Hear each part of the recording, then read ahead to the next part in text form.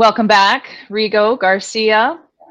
We've had a couple of interviews together, always very informative and enjoyable. So people out there, if you haven't listened to those, please go back and listen to those. You will not be sorry that you took the time to do that. Today, Rigo, I want to talk about something you mentioned. I believe it was maybe in the first interview that we had, maybe the second one, but you talked about doing surveys when you go into facilities, that you always give the facility a survey, and it's kind of surprising some of the things that you find. So I'd like to know a little bit more about that. I mean, in my experience, I find that, and it's a different kind of, and it's not really a survey, it's just as I have conversations with people, they don't really seem to be educated on diversion, that diversion exists, they don't think it's important. You've mentioned a couple of times where that they know it, you have found that they know it's there and something needs to be done. So that doesn't really match with the little bit of anecdotal stuff that I have seen. So I'm just really curious to hear a little bit more about those surveys and what you're finding. Sure. Yeah, absolutely. So we send out these surveys when we go into these hospital systems, and generally the same questions, but we send them to different groups. So we send them to like the C-level, executive level. Then we send them to the mid-level. These are the managers, the shift workers, the shift managers. And then we send them to the employees. And the employees include everybody from the medical employees, like the nurses, and even the housekeepers. So the 90% number keeps popping up every time in different references. One of them I always find is the most interesting. I've seen this report done a couple times over on a much larger sample size scale, but we will ask the executive level, how many of you think that there's a problem with diversion? And 90%. Yeah, it happens. We know it happens. How many of you think that there's a problem with diversion at your facility? 30%. So they all know it's a problem. Everybody knows it's a problem, generally speaking, but nobody is really sure that it's happening there at their facility. Not in my house, it don't. Exactly. That's exactly because, we have this automated, we have this reporting and we're watching it and we're doing this. So when it's only focused on one of those four pillars that we have mentioned, when it's only focusing on we're going to catch it, we're going to catch it, we're going to catch it, there's a lot of room for loopholes there. So yeah, that one is always the most interesting result because it's so consistent. They all know there's a problem, but it's not in my house. Well, they're not catching it, so they think it's not in their house. Yes, we haven't caught any. We haven't had anybody for 6 months, so it can't be in my house. That's an excellent point, and it's very insightful because that's why they think that they don't have a problem because they haven't caught it, right? So then the second 90% we see is how many of you feel that diversion happens at your facility with the employees? So have you worked with somebody? Have you experienced it? And it's a little bit more than do you think it happens is have you witnessed it? Have you seen somebody impaired? Have you worked with somebody impaired, or have you practiced impaired?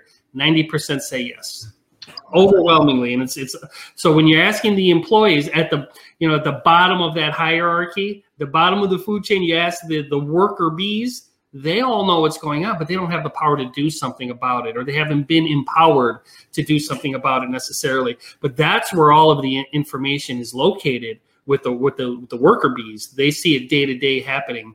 And then the other 90% is how many of you feel like you are not getting enough education or preventative measures or insight or training on identifying diversion. And it's 90% feel like we're not getting anything. So here you see the whole picture of those three questions.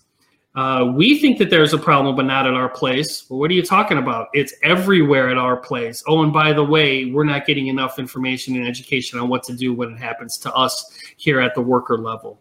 So that information has been so consistent, no matter if we're in the Midwest or the West Coast, or if we're at a surgical center or at a hospital system, it's always the same general responses to those questions. Always fascinating. Yeah, interesting. So if 90% of the frontline workers have worked with somebody and have seen it, but they say they're not getting enough education, do you think they must not be referring to how to identify it if they've seen it. Are they referring more to what do I do if I see it? That's exactly what they're referring to. What do I do? Because if it's me, I'm not going to ask for help because I saw what they did to the last three guys that they caught. So I'm not definitely going to ask for help. And you know what? In my case in particular, I like Rigo. Rigo's a nice guy. He has a family. He has kids. If I tell on him, he could go to jail. I'm not going to get involved. I'm just going to bury my head in the. I'm not sure if it's really. Yeah. What if I'm wrong? What if I'm wrong? And what is that going to? And he's the chief anesthetist. He's in charge. He has some pull here, and I don't want to do that to his families or his kids. So it's a lot of different reasons why, from I don't want to get involved, to what if I'm wrong, to I don't want to get him in trouble, or I like him, or I'm afraid of him. I mean, there's a lot of different reasons why they don't want to get involved. Should I confront him myself, or should I tell somebody else? And then who should I tell? So there's a lot of disparity with those options. And if that doesn't get tightened up with the hospitals, then you're going to have the coworker saying, I have 15 different options. None of them sound good. What do I do? And it'd be nice to say, if you have it, hand it off to this person. Here's the expert. He knows what to do. He'll take care of it. Interesting. Do you have any feel for those people that are knowing that their coworkers are diverting or working while impaired? Obviously, that sets the whole team up for a problem, right? Because you're depending on that coworker to, break you, relieve you, whatever, hand off to you, give you a good handoff report. Do you have any feel for how those peers that are watching this happen and letting it continue to happen deal with that whole thing? Yeah. I mean, they have to be hyper vigilant when they're around that person, obviously. So, Terry, that's a fantastic question, because what we have seen time and time again, and it's something that wouldn't pop up on the radar unless you were looking for it. But the amount of undue stress that is on that coworker in all aspects. I have to be hypervigilant with my patients because this guy may come in and divert my medications. I have to come in and babysit and make sure that this guy doesn't overdose in the bathroom. If I say something, what if I'm wrong and everybody is mad at me and nobody wants to work with me or talk to me again? So the amount of stress, hey, I'm just trying to come to work to do my job, and I got to babysit this guy over here who I think is impaired and protect my patient. The stress and the mental anguish that it causes the coworkers is unparalleled to anything else that I've seen.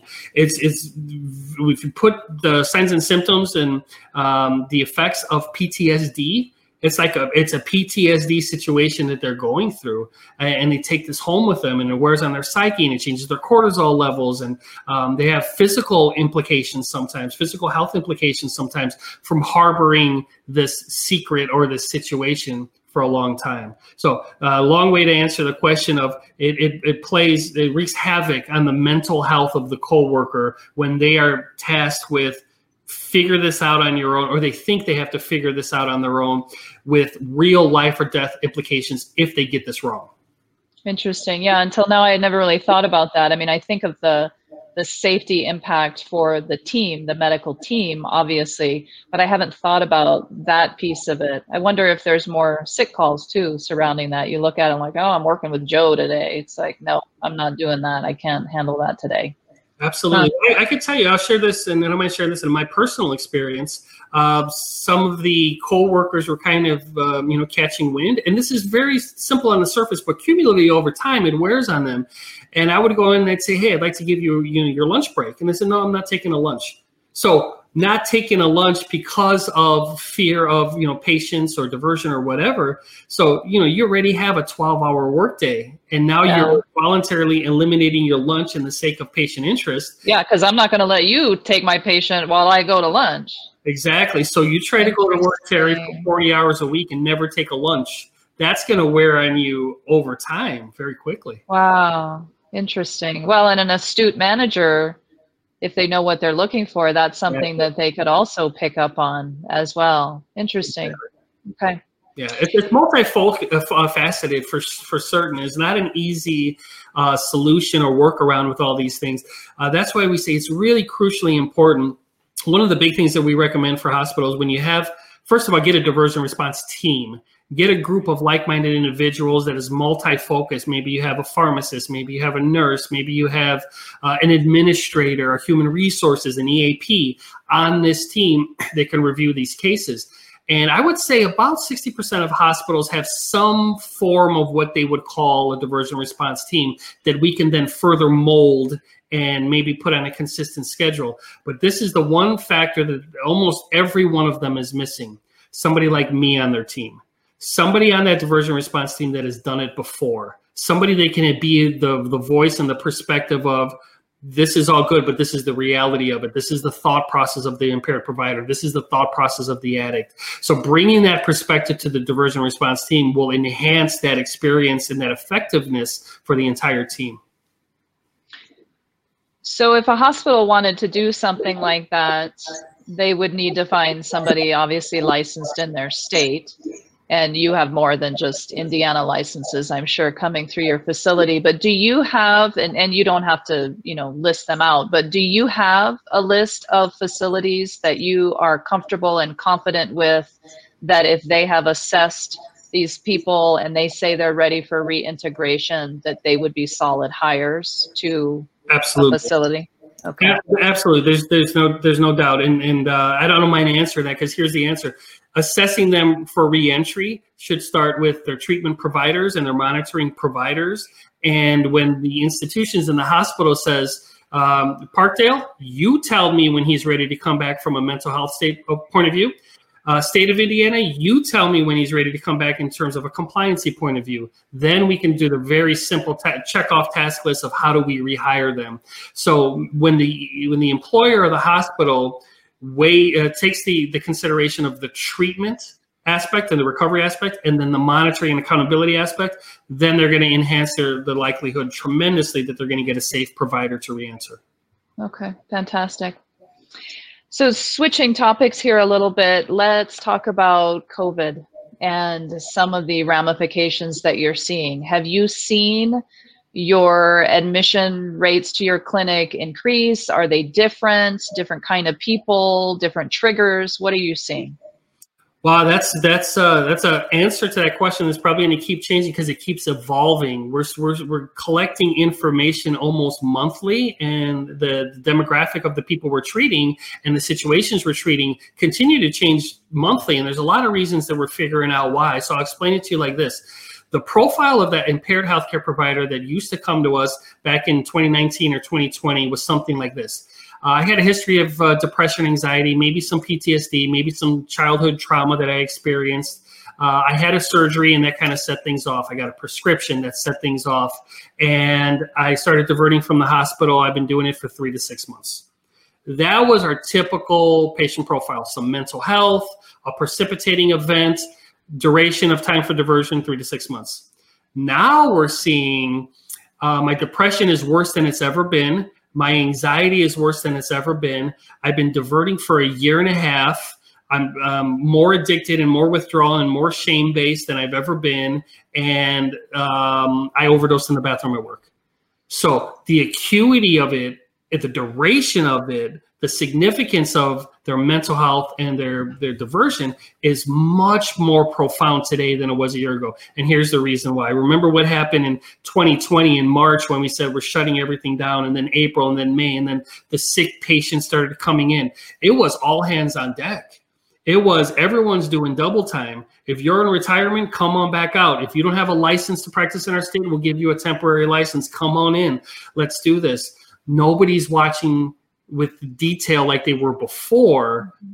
Mental health, anxiety, diversion, charts that are not being filled out correctly, waste medication that's not being administered correctly. So we kind of took our eye off of the early identification portion of it, and people were getting away with it for much, much, much longer. And here we are. Now we're opening up the country again. We're getting back to the task. I talk to pharmacists all the time where, hey, I'm going through the last 6 months because I had to turn my attention. And I'm catching people that were doing this 6, 9, 10 months ago, and I'm just catching them now for that reason. Hence the reason why we're seeing people that have been diverting for 1.5 years now, because we haven't been looking as astutely as we have over the course of time. So that's probably the most tangible difference that we have seen, is that character profile of what they look like today as opposed to COVID. So here's another thing that healthcare professionals have to deal with now. And we saw this happen already. There's already a fantastic example of this post 9/11. So if you remember those tragic events of 9/11, the firemen and the police officers and all those brave first responders were rushing into the building. And then over the course of the next couple of years, they were getting sick. But I remember the immediate aftermath of that. We couldn't exalt our first responders enough. They were heroes in their own right. They were fantastic in their own right. But then the country got back together. And we didn't talk about them. They weren't on the front page of the paper like they maybe should have been. And I've heard this from numerous healthcare professionals. That cape that they pinned on me was very heavy to wear.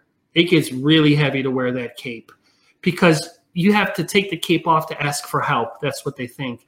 And we have done the exact same thing with our healthcare providers. We've put these capes on them. We've given them these ribbons and put them on a pedestal and said, you have saved us through COVID. You have selflessly given of yourself to make sure that we're safe and we're alive. And what it's done to them in their psyche, and I've seen this with almost every patient that's come through the treatment program, I couldn't ask for help. They needed me at work. I couldn't ask for help. My patients are dying of COVID. I couldn't ask for help. People expected me to be Superman, Superwoman, super nurse, super doctor, super pharmacist. So pinning these cape on these healthcare providers, we're just now starting to see the outcome of that. And suicide is up, depression is up, anxiety is up, divorce is up, bankruptcy is up, addiction is up, alcoholism is up. All of these things are just starting now. And then to answer your point, we have probably increased our capacity by 30% of our staff just to accommodate this influx. Maybe one of the only industries during COVID that has actually grown is the mental health segment. Wow. Wow. That's sad. Do you find that the longer somebody has been abusing substances, the harder it is for a successful recovery? So, that's a good question as well. And just, of course, based off of the experiences, this is almost kind of the opposite of what we see. The longer they've been using, the further the fall from grace, the deeper the rock bottom, and the better they end up doing. So you catch them early, you give them a slap on the wrist. They think, I was only using for 2 or 3 weeks. We get them back through treatment. We get them back in. It doesn't hurt enough. It doesn't sting enough.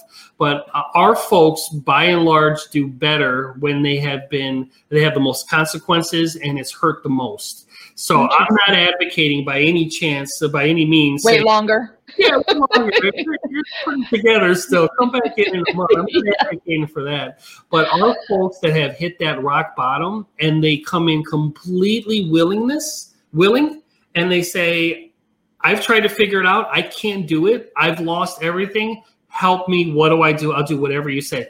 The folks that do that and they follow that regimen that we've talked about before, they get detox, they get treatment, they get monitoring, they get accountability, they take time off work, they pay restitution, they face the music, they by far do better.